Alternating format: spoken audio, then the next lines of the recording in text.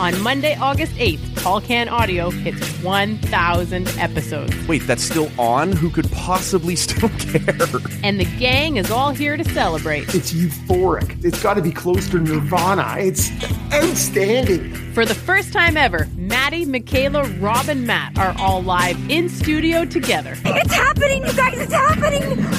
Oh my God! Oh my God! I wish you all were here! Is this likely to go well?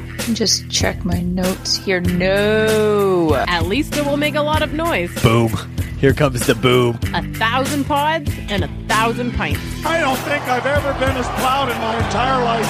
TCA 1000 drops Monday, August 8th, wherever you find low-quality podcasts. Fuck, it's out of control. Shit.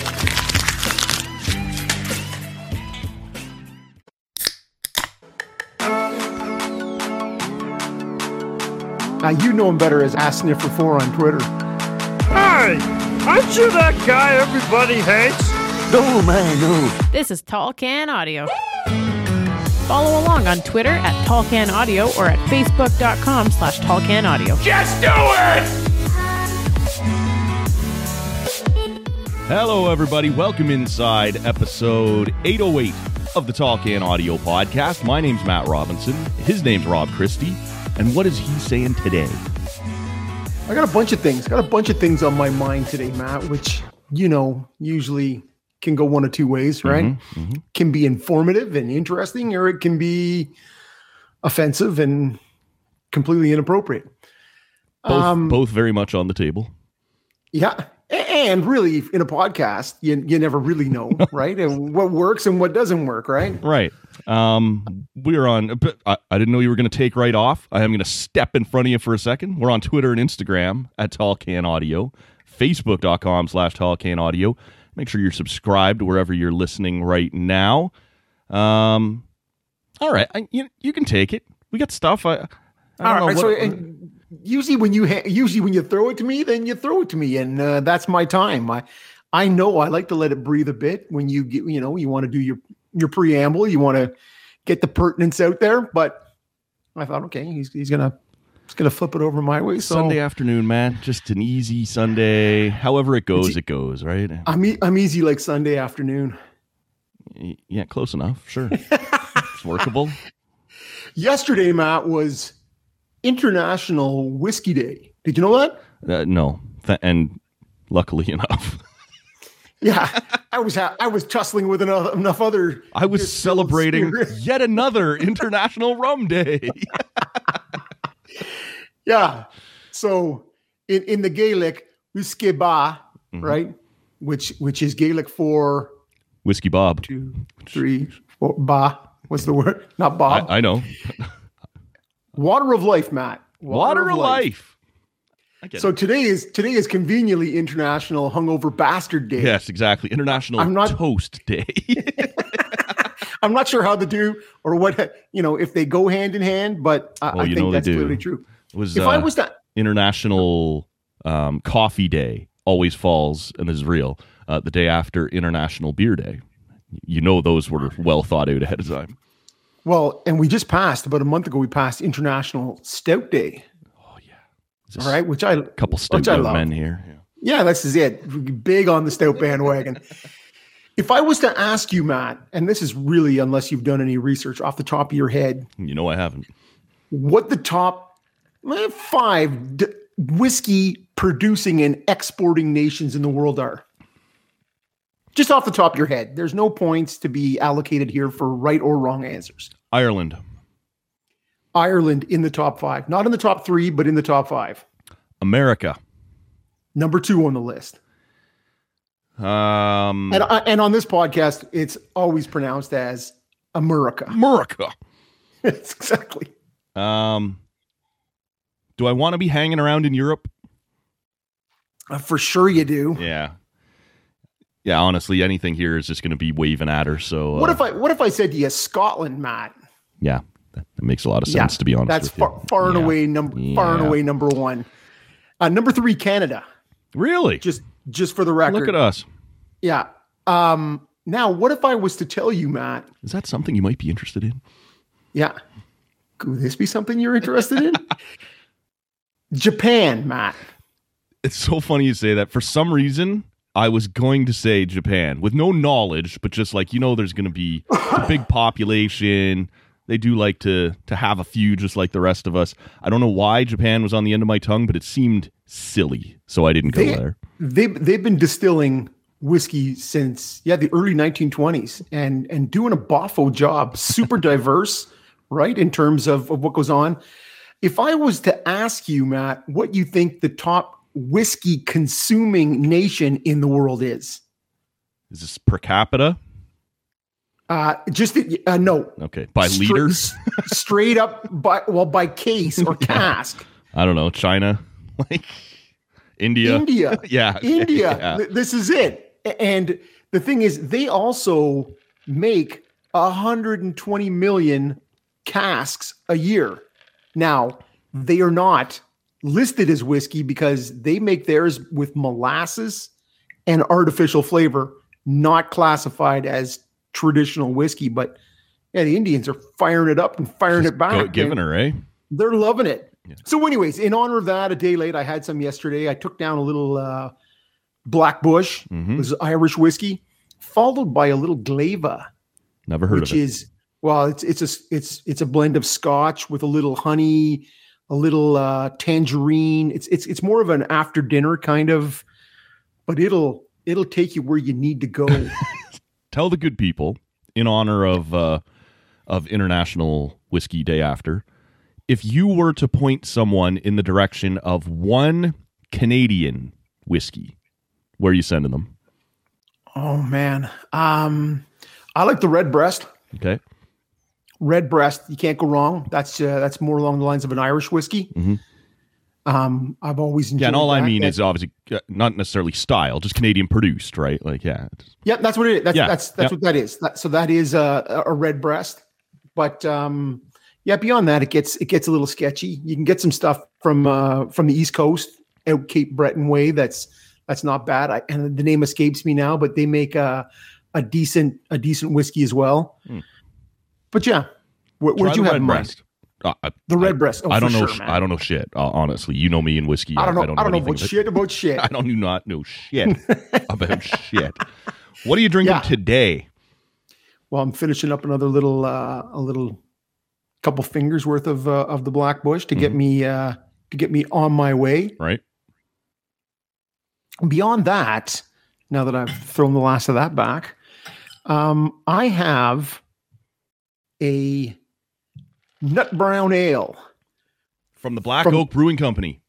Correct. Love that beer. Love it. They're out of Etobicoke. Yep. Right. Comes in at about 5.5, 5.6. I haven't had that in a while, man. That's a great beer. It came in with my Valentine's. Okay. So, and I'm backing it today with a No Bad Days dry hop lager from Nickelbrook. That will be the second dose. Yeah, exactly. Okay, but see, this has got a nice dark body, nice little head on it. Right. I managed to keep it off the tablecloth today, which will make the other residents in the house, mainly one that I really care about. Yeah. Happy. I didn't have to strip the whole thing before everyone got home last week. Did you know, Matt, that in a Nut Brown Ale there is actually no nuts? Zero nuts. Zero nuts. More just a nut brown. Isn't that nutty? And it's the roasting, right? That gives it that nutty flavor. But yeah, in a traditional English Nut Brown Ale, no nuts.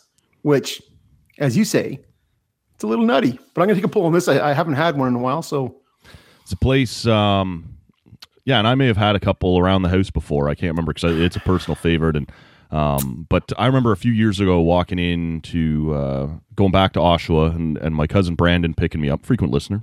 What's up if you're listening? And there was a barbecue place.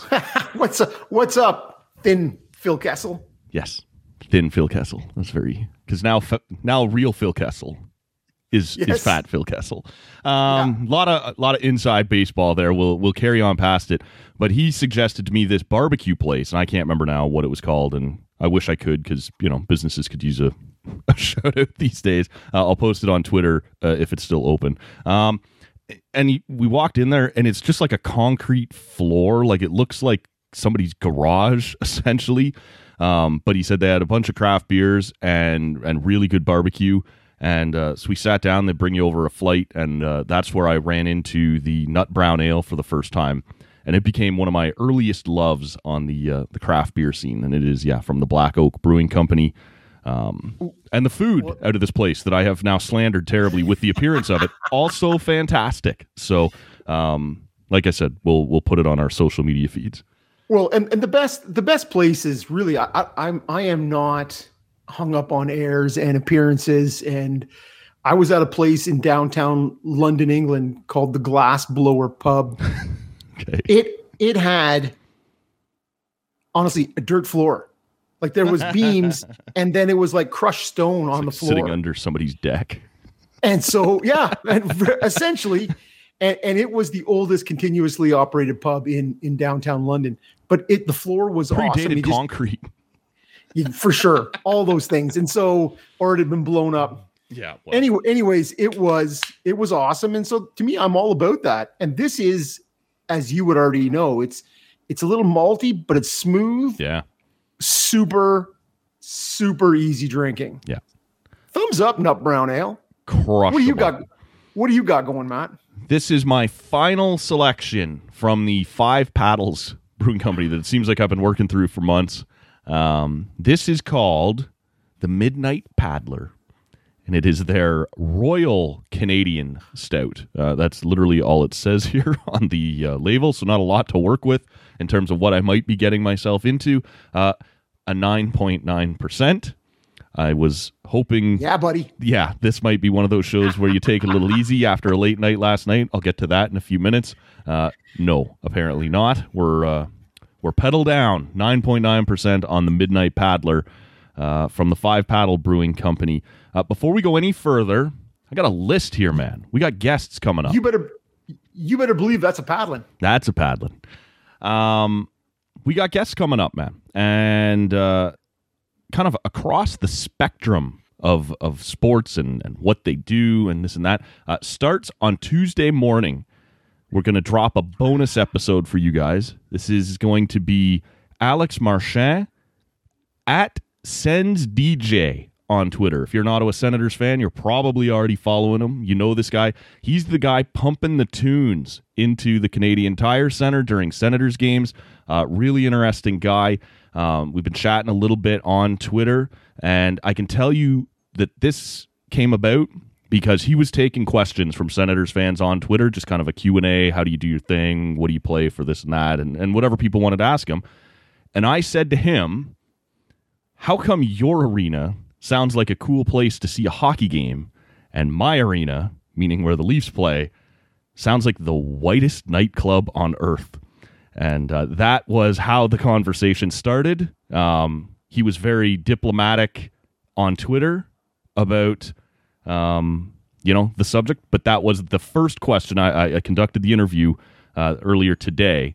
That was the first question I asked him. And he went in depth on why that is and the science behind it and all these sorts of things, him doing his job. Really cool guy. That's going to be Tuesday morning.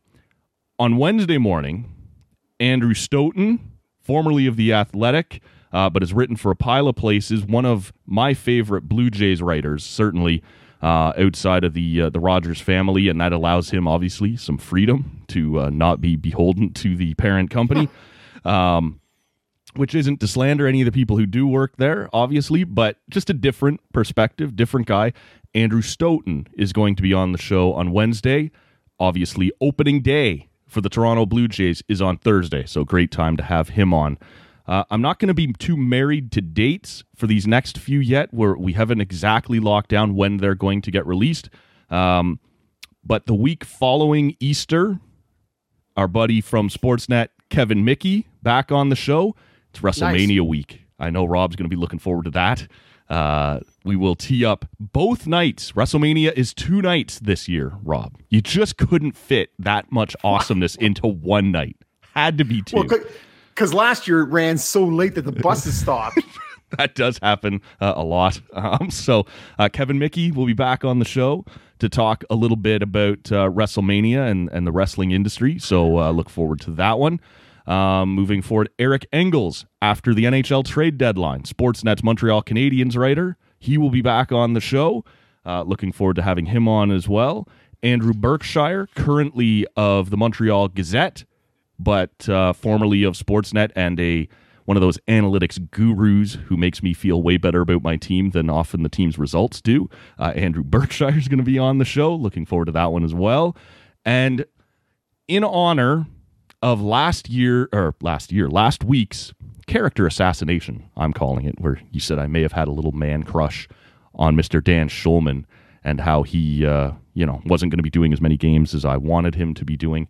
I'm just leaning into it, man. Reached out to Dan, said, will you come back on the show? Dad said, yeah, let's do that. So Dan Schulman, voice of the Blue Jays, ESPN, college basketball, all this stuff. Dan Schulman will also be returning to the podcast. So the next few weeks, jam-packed. Subscribe if you're not subscribed, because it's all going to be awesome. And what I, along with the rest of the good listeners, will be wondering is, will Dan be phoning us from the far side of Pluto? There were some technical issues the last time Dan was on. It did sound like he may be coming to you from the basement bomb shelter or whatever was going on. Of the Holiday Inn Express in Buffalo. Sure, could be. But and that being said, Dan's my favorite, probably across all sports. Yeah. I love the job Dan does, and so that's a great get, Matt. Going to be a great couple of weeks. Looking forward to it. Why don't you start us off? You said you had a thing or two you wanted to hit, and I haven't yet had a chance to try this Midnight Paddler. Well, I was twigged to something earlier this week when, in the seriously nice weather, I was checking out the pool, and it honestly it cast back memories. So what's been closed 3 months? Yeah. But I was actually standing by it. Okay. Right. And looking at it, and it made me think of years gone by, and I had to reach out to my good buddy Matt from back in the day. Honestly, it feels like I've collected a pile of Matts through the years, but just wiped your feet on them, kept going. No, that's a high school bestie. This guy here, you know him better as Ass Sniffer 4 on Twitter. I wondered who that fucking guy was, because it seemed like you knew him, and I'm like, yeah, all right. Yeah, follow at Ass Sniffer 4 on Twitter. Yeah, if you want. but yeah, we go way back, and back in the day, he had honestly one of the few friends who had an in-ground pool. Luxury, man. Yeah, for sure.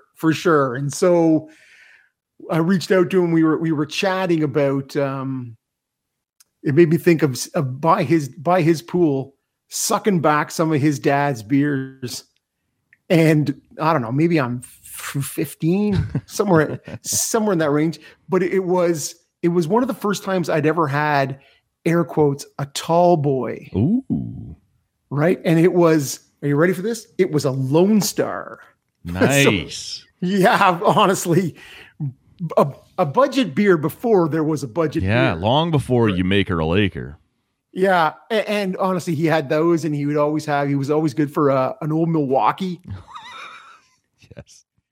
Do they still make that shit? Is that still around? I have no idea. Yeah, okay. I have no idea. And so I was saying to him, he's like, oh yeah. He goes, I said, I love the volume of the can, but I didn't love so much the taste of of what was in the can. He's like, yeah, I know. It lacked some of the body and flavor and all that. He goes, but the price was right. Yeah. And he said, and I'm sure if you look back now, my dad would love that a couple of young lads were getting their start on. But I thought, man, it's amazing that anybody really continues to drink beer when you think about those. That was your starting line. Well, and that for sure was not the first beer I ever had. You never start with the really good shit. Yeah, well, and we've talked about it before. My dad used to drink OV. Yeah. The odd Molson Golden. Nice. Pony piss. Yeah, not good, right? I think you brought in a quart of Molson Golden that just last summer. Trash. Just awful, man. Like you think, that smooth is golden? I don't know where they got that tagline from, because it is not good. I remember getting about 2/3 through the quart and going, I'm not big on leaving a soldier, but that guy's not getting finished. Well, and especially the warmer it got. Yeah. Right. That's why that shit gets drank ice cold.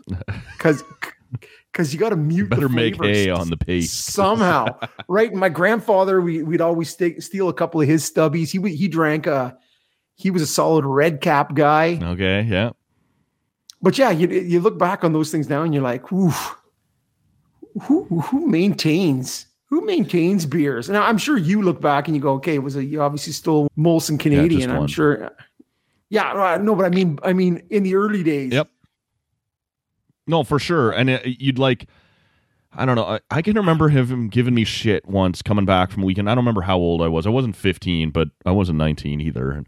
And he tore into me only for a minute or two. My dad doesn't go on long monologues like you and I. Not a man of many words, right. Tim. And as it was starting, I was like, I'm so busted. Like it was, but as we got to the end of it, it wasn't that I had drank his beer.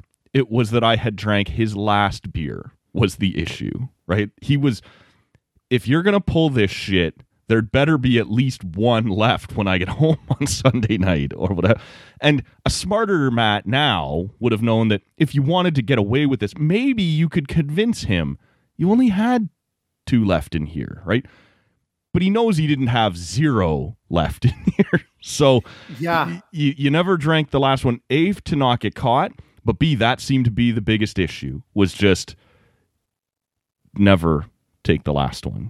All right. I got it. And really, and make it cold too. Like wherever those came from. No, they were always in the fridge in the basement. There was So you for sure you don't drink the last one, and you for sure you got to leave something. Some sort of plausible deniability. Yeah. Well, and it's funny because I think everybody's parents take a different approach to drinking as a young person, right? And so, hey, 19 is the legal age to drink beer. Yep. And we all know this. Honestly, I remember again being at Matt's place and on the last day of school. And so we went over there and we had a case. So this is grade 9 for me. Right. But I don't know, there's like 4 of us or 5 of us. It's not like we're whaling back, 12 each. Right. But again, he's got a pool. He skipped the day. We made our way out there. There was a couple of us. But I was supposed to get home that night and I was going to a Jays game with my boss at the time. Right. And so I'd had the tickets with me. Why? I have no idea, because I wasn't going home, I guess. But somewhere during the day, someone decided, Matt, more than likely, I can't have this empty case of beer lying around my house. Whatever's in Rob's bag, I am going to empty and put all these empties into it. Oh, no. And he's going to take it with him. And so I'm like, forget it. I think I pitched him on the side of the road somewhere between his place and high school. And I got home, or got to my place of employment, and my boss says, "You ready to go?" And I'm like, "Yeah, let me just check the tickets." And can't find the tickets. Yeah. And I worked for the most mild-mannered man ever. But he's like, "Well, where are they?" Yeah. He started to get all fired up, and he's like, "Where were you today? Were you out drinking by some hole?" Like, yeah, close enough, my friend. Really, actually. And so I told him, we wheeled in. I hopped out. I run in the front door. Matt's on the couch, on the phone, never gets off. I go in where my bag was. Sure enough, there's the envelope with the tickets. Grab them up, out the door. I thought this story was going to end with Matt having an awesome night at the Blue Jays game. Wow, he lived also north of Peterborough. Yeah. Nobody's just hopping on the GO train. No, I suppose not. And making their way there. It's a bit of an effort, right, to get from north of Peterborough to. So Yeah, I had to pay. Really, honestly, at every turn, I got to pay for my beer consumption at a young age, right? But what are you going to do? What did you think of? I don't think there's a ton of meat on this bone, but I did want to ask you what you thought of the Montreal Canadiens picking up Eric Staal for a third and a fifth. And for some context, I believe Montreal had 3 third-round picks this year. Eric Staal had Montreal on his no trade. Yeah, but I can't imagine he wouldn't have been peeling rubber to get just about anywhere. Yeah, you've been traded. Cool. He's in his car. Don't you want to know where? Whatever. Yeah. No, I'm just driving. I'm driving. I'm going. I don't know. I'm heading east, hoping. Yeah. Right. It could be anywhere. It could be Boston. Could be New York. It's anywhere outside of Buffalo. Honestly, basically. Which just we'll get back to this. But when they asked Taylor Hall if he'd waive his no trade, and his did you see his response? No, I didn't. His response was, "Yeah, for sure." So anywhere clearly, nope, whatever. No, this is it, right? I don't know, and he's got to clearly understand at his ticket. Yeah, that there's not a pile of people picking that up, right? But what you also missed was Montreal got the third and the fifth, and Buffalo retains half of Stahl's salary. Yeah, Kevin Adams, what are you doing, man? Well, I think that was going to happen, don't you? No, for sure. And you wonder, and I'm going to say, Corey Perry, because they also signed Cole Caulfield last night. Yep. Saturday night, he signed his entry level with just he's going to burn a year. It's just his entry level. There's no bonuses or nothing. No bonuses. Yeah. Yeah. They are up against it. Right. And so when you're bringing in even half of Stahl's salary, and I don't know what it is. I can't imagine it was onerous. No, I think it was only in like 3.75 or something like that.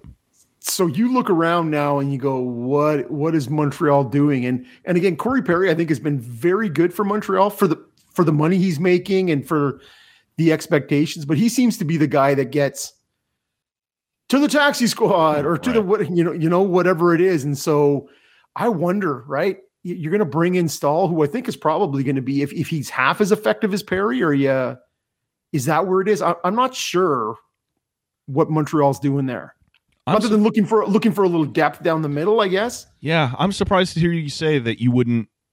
Like, I'd take Eric Stahl right now over Corey Perry. And honestly, as Leaf Twitter is seemingly just pounding the drum on Taylor Hall, if I'm making a deal with Buffalo, and obviously it's off the table now, I would have preferred, again, for the money and for his position, I would have preferred the Leafs to go after Eric Stahl over Taylor Hall. Now, I'm not sure I want badly either one of them, but Toronto could use some help in that 3-hole in the middle, who maybe could still play on your second power play. Again, if Buffalo eats half, that's the only way Toronto's got even a shot.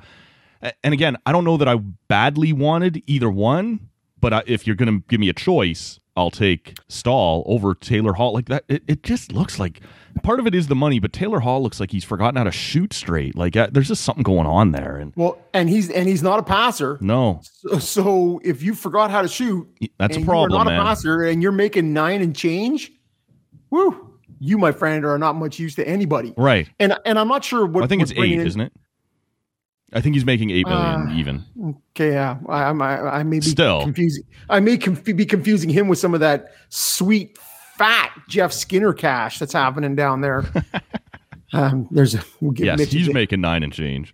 Yeah, we'll give Mitch a day off. Nice. But first of all, Toronto, man, you have enough guys already pulling down the blue plate special. I'm not sure you need another one. Effectively, right? You and I talked about it after the Leafs Sens game last week.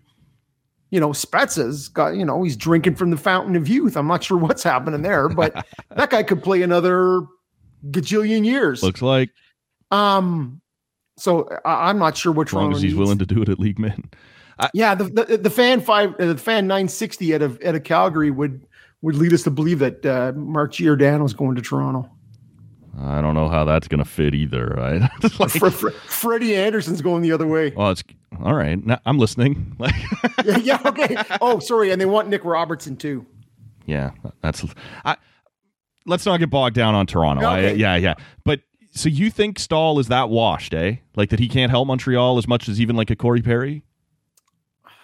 Well, I say Corey Perry because that's the guy who's going to, who's making the league min, and I think he's been very productive. He's been fine for that. And so I think it's one of those things. How much of an upgrade? Now, clearly, Stahl's a center versus Perry the winger, right? And how much of an upgrade is that going to be? I don't know. Is it double? I'm not sure. Right. I'm not sure that Stahl is going to bring more production than what Perry's offering, and short of a little assistance to Kotkaniemi and Suzuki and Deneau in the middle. And Evans, I think, is the guy usually holding down the four-hole there. But I'm not sure how much of an upgrade Stahl is going to provide, especially if you got to punt Perry or somebody else. Because, like I said, you got to make not only cap room, you got to make roster room for Caulfield. Because Caulfield, the Montreal fans are absolutely clamoring. Oh my God, to see this kid, right? Yeah, no, for sure. Do you then like Buffalo has a nice third period lead on Saturday, blows it, loses again. I think that takes them to 19 straight or something stupid. 17. 17 straight losses. That put them at 17, which tied them with the 93 Sharks. Fat and balloon. 75. Yeah, exactly. Looking good for you, Matt. and the 75 Washington Capitals. Wow. Those are now. I'm listening to, because I was watching it. I wanted to see, because they were up 2-1. Then Boston tied it.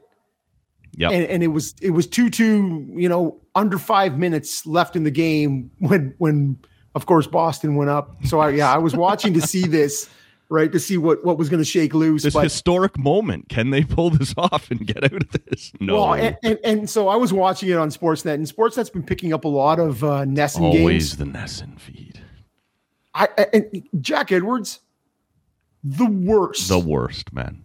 The worst. And whatever bar they put up, grabbed his play-by-play guy from. Yeah, his name's Brick, I think. Yeah, it's crazy, man. The accent on that guy, and I'm sure most of you. He's speaking to a certain audience. I guess your good New England types are absolutely loving that. Chow to head. But yeah, I was, and the thing is, Jack Edwards said, with that 17 straight loss, they tie for the second longest streak, those two teams, right? The ones I named, 93 Sharks, 75 Caps. Mm-hmm. And he said only trailing the 2004. You got it, Matt? Nope. Oh, wow. Okay. Pittsburgh Penguins, the tank for Crosby. Now, I know for an absolute fact that this is winless streaks, right? Because there have been overtime losses that you have. I believe it's the 1980 Winnipeg Jets have the NHL record at like 28 games, like 22-6, because there was ties back then. But that is the absolute record. Right. And so I'm not sure what Jack Edwards is talking about.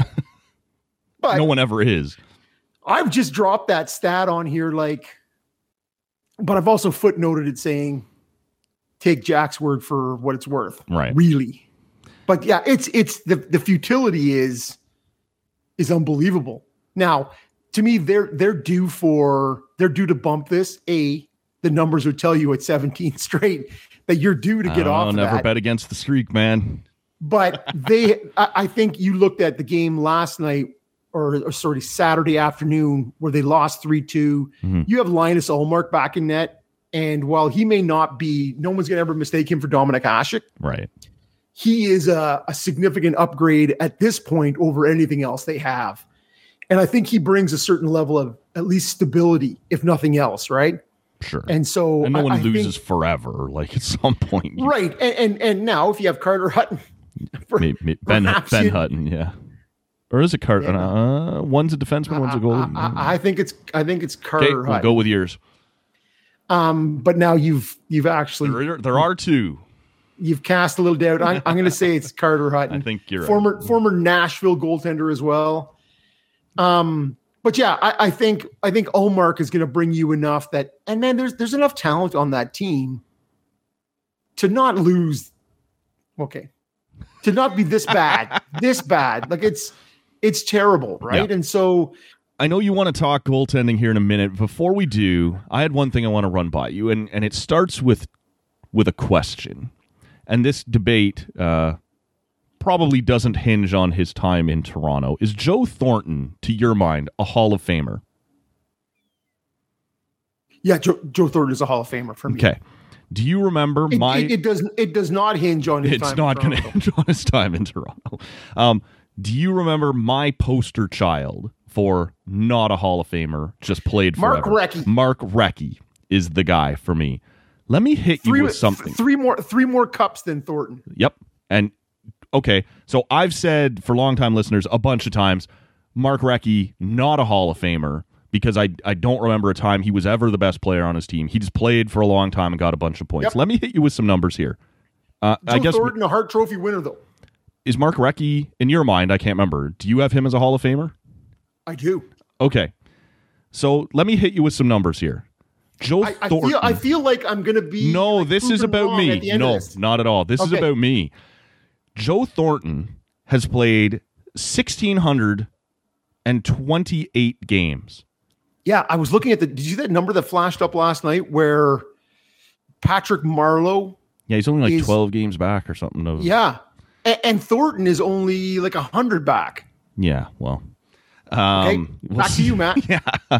The Joe Thornton has played 1,628 games, has 1,521 points. So just about a point per game.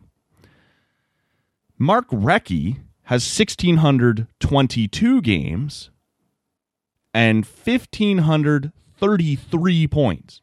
So in 6 less games than Joe Thornton, he has 12 more points. In my mind, I'm blown away by that because I'm like you on the Joe Thornton front, no question. Hall of Famer, piles and piles of points for a long time, and just he had that feel. Mark Recchi, more points, a few less games. Are you surprised with that? And do I now have a raging hypocrisy problem? Well, this is not new to me. So I am surprised by that. But there's one thing that's going to come, or at least a couple things maybe here that come to your rescue, Matt. I think I see Recchi as a Hall of Famer because to me, your longevity has to be worth something, as it is with Thornton as well. Mm-hmm. And the fact that you were on 3 different winners in Recchi's case, right? The fact that he was seen as one of those guys who helped bring a winning. You want to have that guy. Right. The flip side of that is he played, honestly, Recchi started in like 86 or 87. It is right right around there. I was just looking earlier today. Yeah. And his rookie years, his early years, he was with Mario when the Penguins started to stretch their legs and get a lot of points, maybe not a lot of wins or success. But Recchi played through that late 80s, first half of the 90s when they were handing out points like nobody's business, right? Yep. Thornton is a guy who's played since the late 90s. Played through the heart of that dead puck era. That dead puck era, right? So this to me is, in your defense, Matt, if you're feeling, the heat of the warming lamp as I'm just you're surprised. You're sitting up there with that order of wings that doesn't seem to be going anywhere. That to me is the deal. And Recchi was never won a Hart Trophy. Thornton did, and to me, I agree with you when you look at the Hart Trophy is given to the person who is deemed to have had the best season. Yep. And so Thornton is, at least at one point in his career, was right there. And so, but Recchi was never, right? And I think in your defense, now I see them both as Hall of Famers. Yep. But I think if you were going to cling to your stubbornness, as I want to, that's what I would.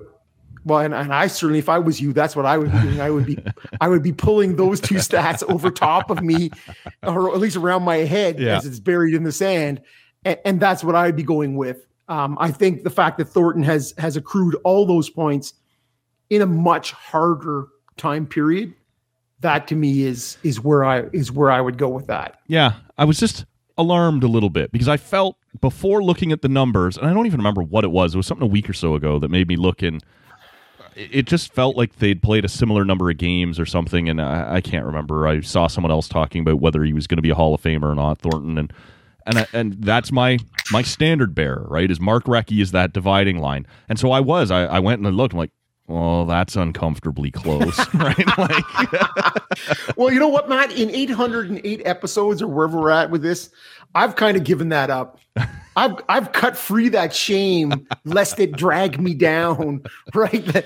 That when you say 800 episodes worth of things, yeah, there's going to be some stuff out there that doesn't age that well. For sure. And it's going to come back on me and I'm going to be like, hey man, sorry, opinion. This is what I'm doing here. Yeah. I hope it's mostly factual. Right. But I know it can't all be right.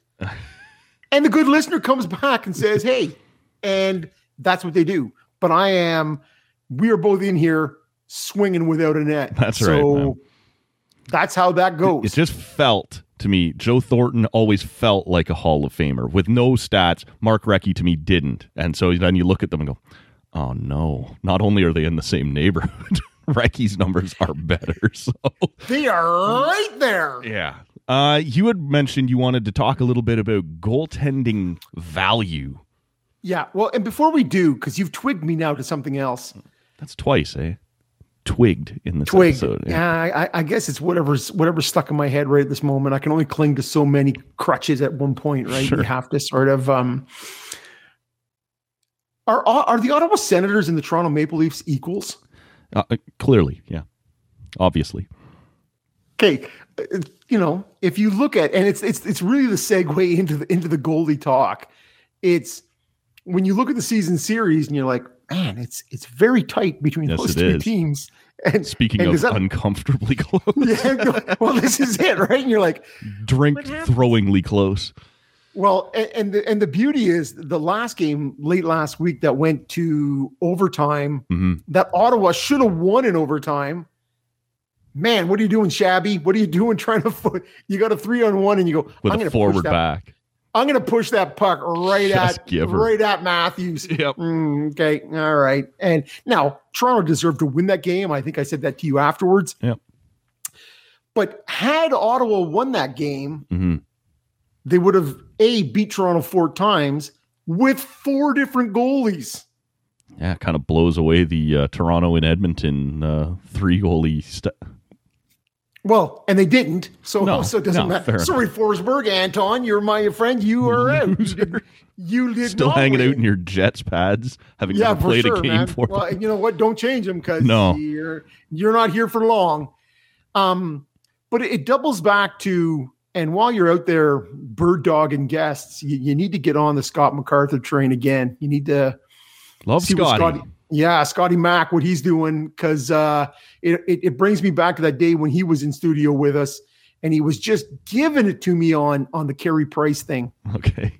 Right? The whole idea that, that contract, I believe in 2017 at that point, had yet to kick in. I think that's right. I think it was either going to be the next year or it was the first year of 8. And he was so down on not paying a goaltender that much money, term and value, all these things, right? And I was very, I'm treading water. I was trying to keep my head above water in the conversation, but saying, hey man, if you have, you can't trade for a number 1 goalie. You can't, if you have this commodity, you got to keep it. Right.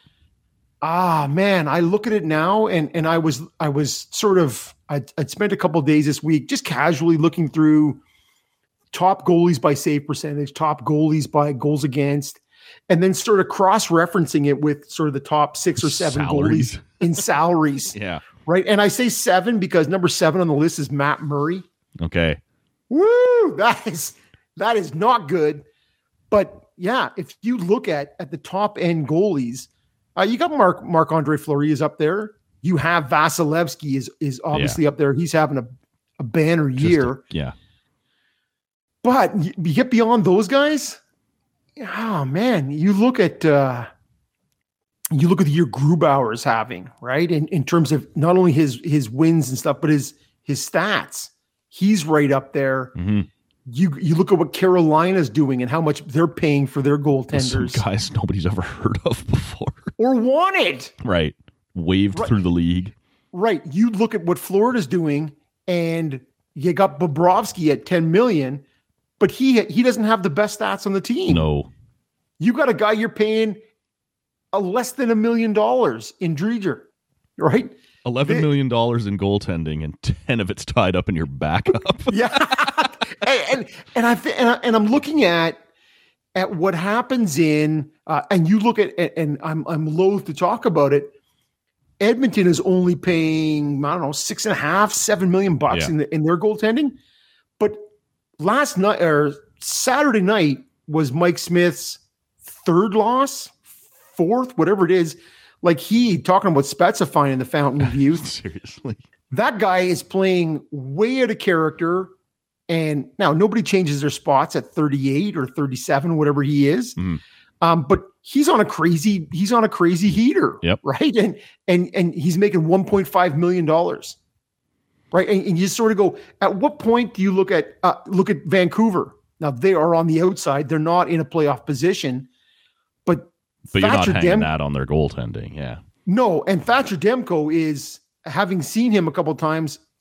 Ottawa put 90 shots on him in 2 games and came away with only 2 overtime losses. Right. Like the dude was out of his head. Oh yeah. He put one on Toronto a couple weeks ago too. Like Toronto went through there and lost 2 games, right? Yeah. After putting, but one of them he absolutely stole from us. Like, right. Yeah. And both games that he played against Ottawa should have won. Right. In terms of flow of play, quality chances. And you go, man, I got Demko. and that is, he's making whatever he is, the minimum, or not the minimum, but the entry level, sort of $1 million. Yeah. And all I'm saying is, if you look at Ottawa paying Murray the 6 and change, and he was fucking atrocious, and for lots of, and it saps all of the momentum of your team. And Ottawa now brings in, whether it was Decord, whether it was Gustafsson for a couple of games. You're not asking for guys. Hoagie played a little.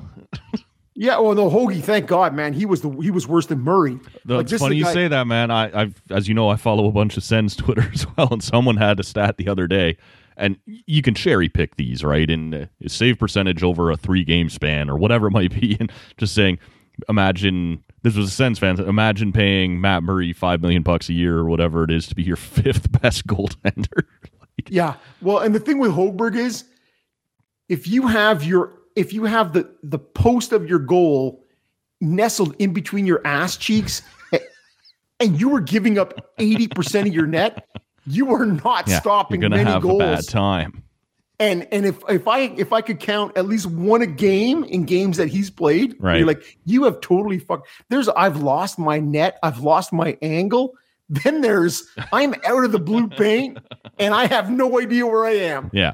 And those were happening once a game. And all I'm suggesting is that guy's gone, and Decord came in, Gustafsson, and then even Anton Forsberg in that game against the Leafs. Yeah. Where you go, looks like a Vezina winner, hasn't played a fucking game all year. Well, he played one in Belleville. Not an NHL game all year. But what I'm saying is, all those other examples that we've given, you go, if you could just fucking stop the stoppables, the pucks that are coming towards the net that you should stop them. Yep. If you get beat on world-class shots, and so I'm just looking at, like, Carey Price is by stats is the 32nd ranked goalie, I think, in the NHL, making $10.5 million. And I have swayed all the way back to Scotty Mac. For sure, man, in terms of you can't pay a goalie that much, because he's not, his value, like the Mark Stahl, Corey Perry evaluation, right? That all that extra cash I'm paying that guy, he may be better, but I don't think he is consistently better in terms of what he brings over the $5 million goalie. You know what it reminds me of a lot is bullpens, right? We kind of got to a point where baseball teams stopped giving, unless you knew you were getting like the elite of the elite closer, you didn't pay bullpen arms because bullpens seemed horribly unpredictable. Your great setup guy last year has a 5.5 ERA this year or whatever it might be. And I think you're getting to that point in hockey that I don't think you're going to keep seeing any of these numbers anywhere close to $10 million for gold. I think Vasilevsky's at 9, isn't he? I think Vasilevsky is very close to 10, and this is the first year that he's on that contract. Right, but he's so far appears to be living up to it and is substantially younger than Price and Bobrovsky were when they signed it.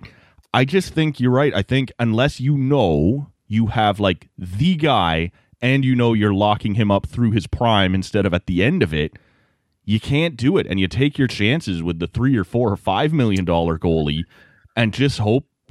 Just give me something. Just give me solid instead of great, right? And you just live with it because you can't tie that much of your cap to it.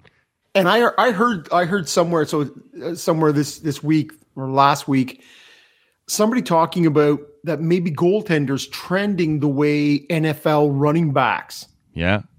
Right? Where you go, man, you have a 3. Use them up, throw them away. This is it. And you go, that guy's fucking elite, but he's elite for a 3-year period. Yep. Yeah. And then I got another one coming out of wherever. And you go, if I can put a good O-line together, bam. And so goalies, you go, all right, but I'm not willing to pay $10 million. And I have, as I said, I've swung all the way to the other side going, if you get a good guy and you go, $5 million, sure, in that range, I'm willing to do that for you. But let's see where Vasilevsky is when the Tampa Bay Lightning, as a young goalie, like, I don't know, is Vasilevsky 26? That sounds about right. I think he was like in that 2011, 2012 World Junior area, right? Like, he's sort of in that mid to late 20s range. And you go, where's he going to be as the first of this 7 or 8 year contract? Where's he going to be in 2 or 3 years when Tampa starts to slide? Right. When the salary cap implications come home to roost, where is that? And when you're going, you mean I don't want to pay that guy can't just show up for the playoffs. Yeah, well, this is it. Sorry, Vasilevsky has cancer. Oh, damn. That's heavy, man. Well, I know, but we assume he'll be over it on April 15th. This is exactly right. As soon as the regular season's done, that guy's good to go. Look at that. I had stage 4 cancer, and I'm good to go as soon as the season's done. And I assure you, in the good state of Florida, you can find a doctor who will vouch for that. Yeah. And so I just wonder how far into this 8 years before you're saying, Vasilevsky, that's too much money. It's a bad I don't deal. care if you are perennial Vezina contender. You're now soaking up, 10% or more of our salary cap. Yeah. No, it's true, man. And just in terms of the value of it, like with the cap, with your team, and sort of in a related way, just to kind of help paint the picture, just in today's LFR that Steve Dangle put up following the win over Edmonton on Saturday night, he said Spezza at league minimum and his,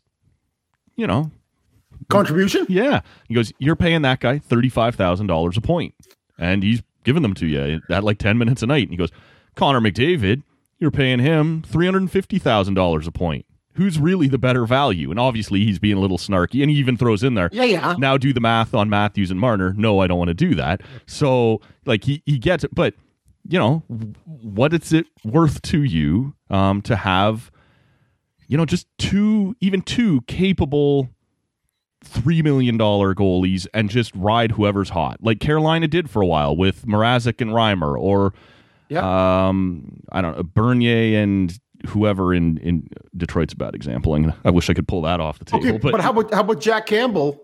Well, that's what we're saying, right? At $1 million and a bit over Freddie's $5 million. Is he that? Is he $4 million worse than Freddie? Evidence right now would suggest no. So at 6-0-2 or whatever he is. Yeah. But all I'm saying is, do I think that Jack Campbell at 30 is suddenly going to become a Vezina winner. But is he going to be the guy who you go, man, I'm going to ride that guy till he throws me? Yep. And just be steady for a bit. And let Freddie get his shit going. And if Freddie doesn't, I'm going to ride Campbell the rest of the season. Looks like, man. And so to me, that is one of those things where you go, yeah, and I'm paying Campbell 1.5. Yep. To Freddie's 5. Yeah. And at the end of the day, you go, oh, Freddie, if nothing else, you can look at Jack Campbell and go, all right, I thought I could still, and I said to you at the beginning of the season, and even maybe 2 months into the season, that Freddie at 5 is not a bad value. No. And he isn't, but he tends to have gas at the worst assist of times. Yes. So, but at this point, you go, yeah, I'm gonna ride Campbell. Yeah, until that bad boy throws me. And then we've seen Keefe be willing to do that a little bit more. He has never been nearly as steadfast behind, like never questioning Freddie, and when he will back his goalie like anybody else, but he doesn't say the things that Babcock says in terms of locked in. This is our guy. He doesn't have that same dedication to him, right? He's an unrestricted free agent. Now, he was here when I got here, and we'll see what happens. And let's wait and see when Freddie's healthy. Yep. No, right? for sure. Freddie's going to get another shot. Yeah, and it's convenient right now that Campbell is as good as you have right now. Yeah. And Freddie's hurt. Yes. It is pretty easy to let Campbell have the net right now. All those questions, you're like, I don't know, man. Go with that guy. Yep. The guy we have to go to anyway. Right. And you say, that is where I want to go. And so I think the idea that if you're going to overspend or spend like a drunken sailor on shore leave, do it on your Marner, do it on your Matthews, anywhere do it else on your but Tavares. Your goalie. Don't do it on the goalie. And I have more and more and more come to that line of thinking, which says, do it on your skating talent, knowing that you can probably find, you may have to look, right? But you can find a goalie who... Well, Anton Hudobin, in the absence of Ben Bishop, carries Dallas all the way to the Cup final last year. Right. Is he the best goalie in the league? No. Was he capable of just doing what they needed him to do? Clearly he was. So well, and that's a guy who, had it not been for the pandemic and the flat cap, and in a lot of cases people not willing to spend, that's a guy who in a free agent year as a mid-30s guy, you go, fuck, I just stood on my head. Yep. And I'm a free agent. Bang! Lottery win. And you go, oh, wait. Oh, no. Nobody's spending the any world money. Collapsed when I was set to get paid. Except for that drunken sailor in Ottawa. Yeah. And you go, but, I think I'll just stay here. This is it. This is it. I'll take the tax-free 3.5 in the fair state of Texas. Yeah. Last thing. Let's just, I referenced it earlier. What did you make of the weird beverage throw from Pierre Dorion? Leafs beat the Senators Thursday night in overtime. Game was, entertaining game, pretty tight, all these things. I found that so weird. It's not like the Sens blew a big lead like the Leafs maybe did earlier in the year. It's not like, it was such a weird game. Like, it just felt like a random mid-season game. You lost in overtime. I guess he's probably reacting to the Shabbat mistake. Like, what did you make of that? Yeah, and to pull back the curtain for the good listener, you and I were sort of texting back and forth. I throw my phone behind the couch. Right. And I watch on delay so I can zoom through shit. So I never look at my phone till after the game. But you and I were trading a couple of texts after the game. And to me, it's like, when I saw that, I'm like, what are you doing? Yeah. It looked like the most, high school drama theatrics ever. Like, it wasn't even a convincing throw either. Like, it was a pretty weak. Boy, he turned and pitched it, and you're like, really? This is the game. This is a game that Toronto dominated, really. Yeah. In terms of carrying 60% of the play at least. Yeah. And you go, and Forsberg was awesome. He made a couple of big saves, and you go, man, we get a point out of this, and you're like, woo! Not here. You got a young team, and you go, yeah, all right. I get the 3-on-1, but to me, at the end of the day, you're like, that's more of a shoulder slump and a head drop than it is a turn and pitch it in a half-hearted. To me, it looked very forced. It did. And I'm like, that to me is just one more indication that you don't really know what you're doing, right? You're like, I'm going to play to the crowd here because I'm going to show some emotion. Yeah. I'm going to do. I'm mad like, too, guys. But the fan base isn't as mad as you're pretending to be in this game. Like, right. When it was done, I'm like, oh. Yeah. But you're like, all right. Would I have liked that 2 points? Yeah, of course. for sure. And but just for to what? beat Toronto and whatever. But yeah, this is it. But at the end of the day, you're like, yeah, we took the Leafs right to late in the overtime, and superior seasoned talent wins out. And so to me, it was weak. All of it was. There was nothing about it that I thought was genuine. No. Right? It was forced. And come on, Pierre in Orleans, what are you doing? Anything else you wanted to hit on this one? Nah, I think that's Empty the tank here. I think that's it. But I am loving how things are moving here.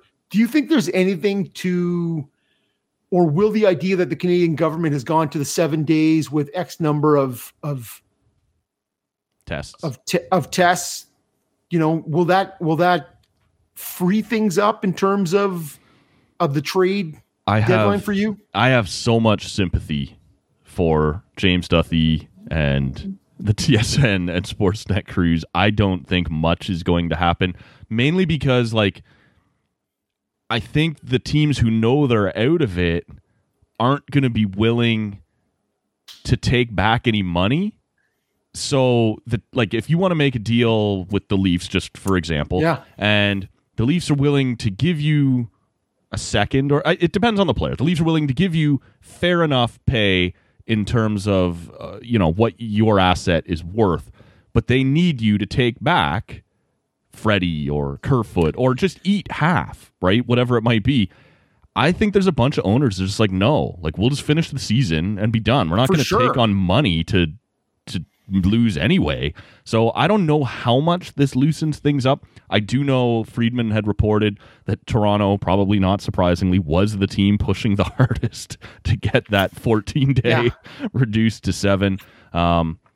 So maybe it allows for a little something different. I know Winnipeg really felt like the 14 days hurt Dubois early on. And so are you willing to absorb that again this close to the playoffs? Maybe you'd be more prepared to do it for 7 days. And that guys with no trade clauses weren't in love with a 14-day quarantine and maybe wouldn't waive to come to Canada. So maybe it loosens things up a little, but I expect this to be a pretty quiet deadline, to be honest with you. Well, and Pierre-Luc, I'm going to point to Dzingel here in Ottawa, who has scored 5 goals in 9 games. Shot out of a cannon. Coming out of the 14-day quarantine as well. And you go, I get it. No, that's fair. I get it that these are the things that you go, 14 days not optimal to be sitting in a hotel room or your house. And I think probably in Dubois' case, it's in his parents' house. Yeah, it could be, eh? And you're like, what are you doing? Right. But I'll be interested. And if not, as you say, James Duthie and the 15 other people, they may have to get out there. And I'm trying to think, what is the name? Marty Biron. Look at that. It just came. Nice. It came to me. Biron may have to hit Jennifer Hedger in the breadbasket with that T-shirt gun again. Do you remember that from a couple years ago? If you want to keep, and Jen's my girl. And Jeff O'Neill, the Harvey's hamburger eating contest, maybe has to go down just after lunch, right? That they normally sponsor. Is there ketchup? And is the O-Dog? So clearly, the Thursday night game last week was you got the Toronto crew in, right? Yeah, the 18. You got the O. Well, you got Poulin in there, so to me, it can't be completely no. But is the O-Dog getting to be fleshier and fleshier? Like he's starting to look like Eric Lindros now. But never on the ice. Never on the ice, no. But if you've seen Lindros recently. You know what, man? It's a pandemic. Basically, for my own salvation, I have to give everybody a pass, right? The last thing I'd sort of forgotten, I did want to touch just briefly on, I did catch UFC 260 on Saturday night. We have a new world heavyweight champion, and the heavyweight division right now, a little thin, But Miocic, Stipe Miocic loses to Francis Ngannou, and OHIO. Oh wait, not last night. Sorry. No, LOL. He had set some records in terms of number of successful title defenses, was well regarded as maybe the best heavyweight ever in the UFC. He looked like a small child compared to Francis Ngannou. And the scariest part about Ngannou is that even through the hype videos in his post-fight interview, he's so mellow. He's not the yell guy. He's not the big talk guy. He's just I will show up on Saturday and smash your face into a million pieces. And then maybe I'll take my kid for breadsticks at the Olive Garden. Like he just, and he's throwing these punches that look like mailboxes, right? Like just smashing people in the head. And so he had fought Stipe about 3 years ago and was very inexperienced. And just got caught, like a lot of guys do. Like when Brock came in the first time and was dominating Frank Mir, and Mir just caught him, right? He was just a more experienced fighter who took him apart.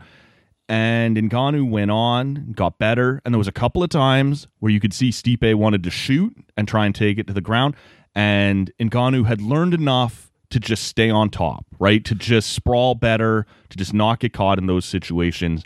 And that knockout, I don't know if you've seen the highlights of it. I did.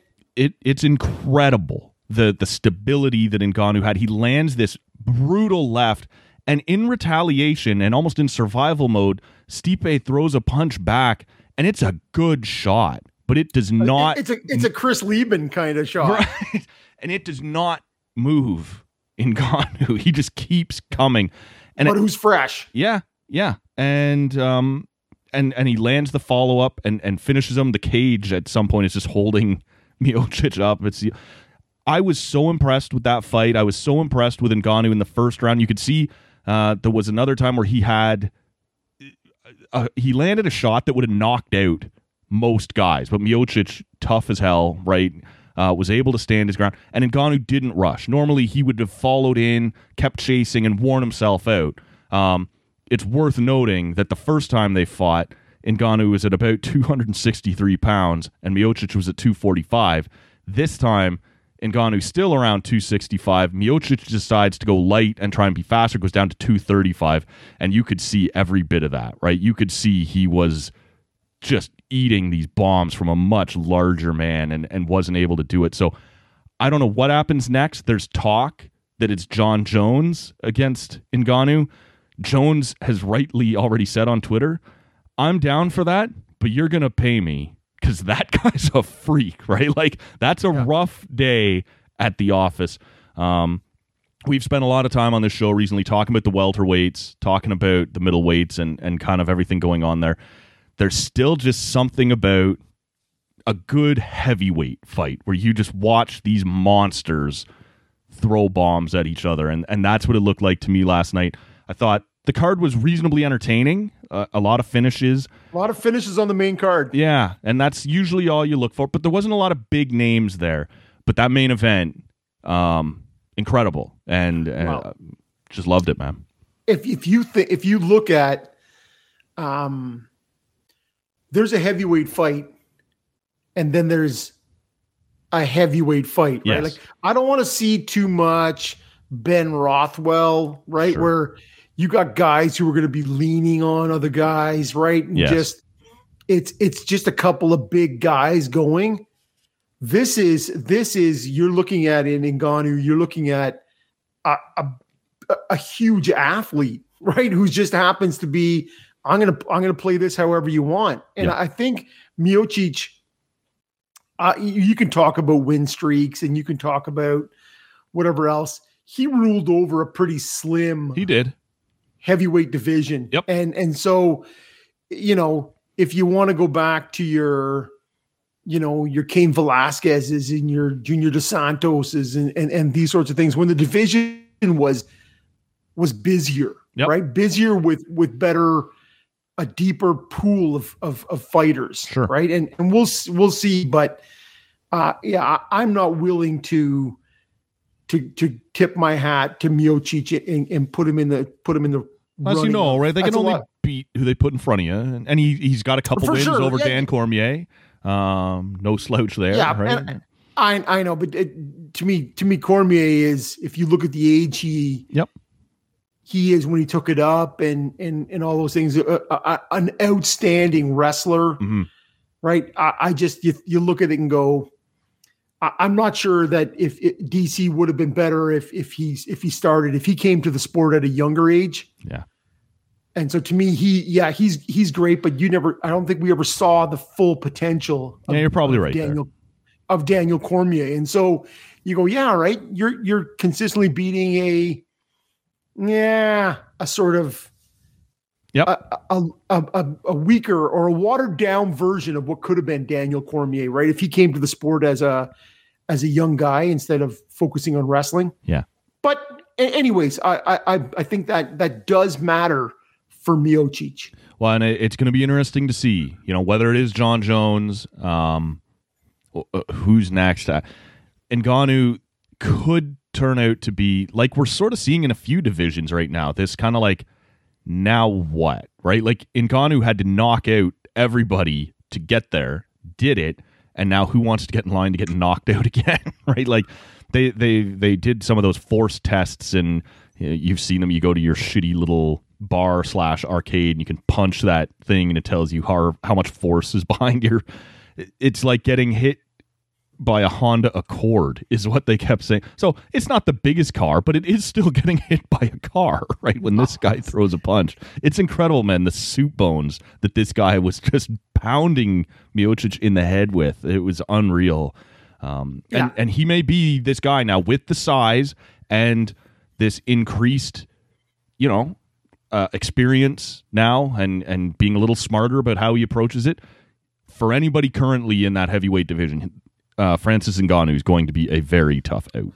When I was listening to Aaron Bronstetter, right, who does a lot of work for TSN, and he was talking about the idea of what does a trilogy fight look like with those guys, and he's saying, man, the second one was, and you've already laid it out, the difference between the first fight, the changes made to the second fight, and just the fight crew that Ngannou has and the athlete himself. You go, a third fight in that trilogy probably is not ending any differently than Dana seemed pretty.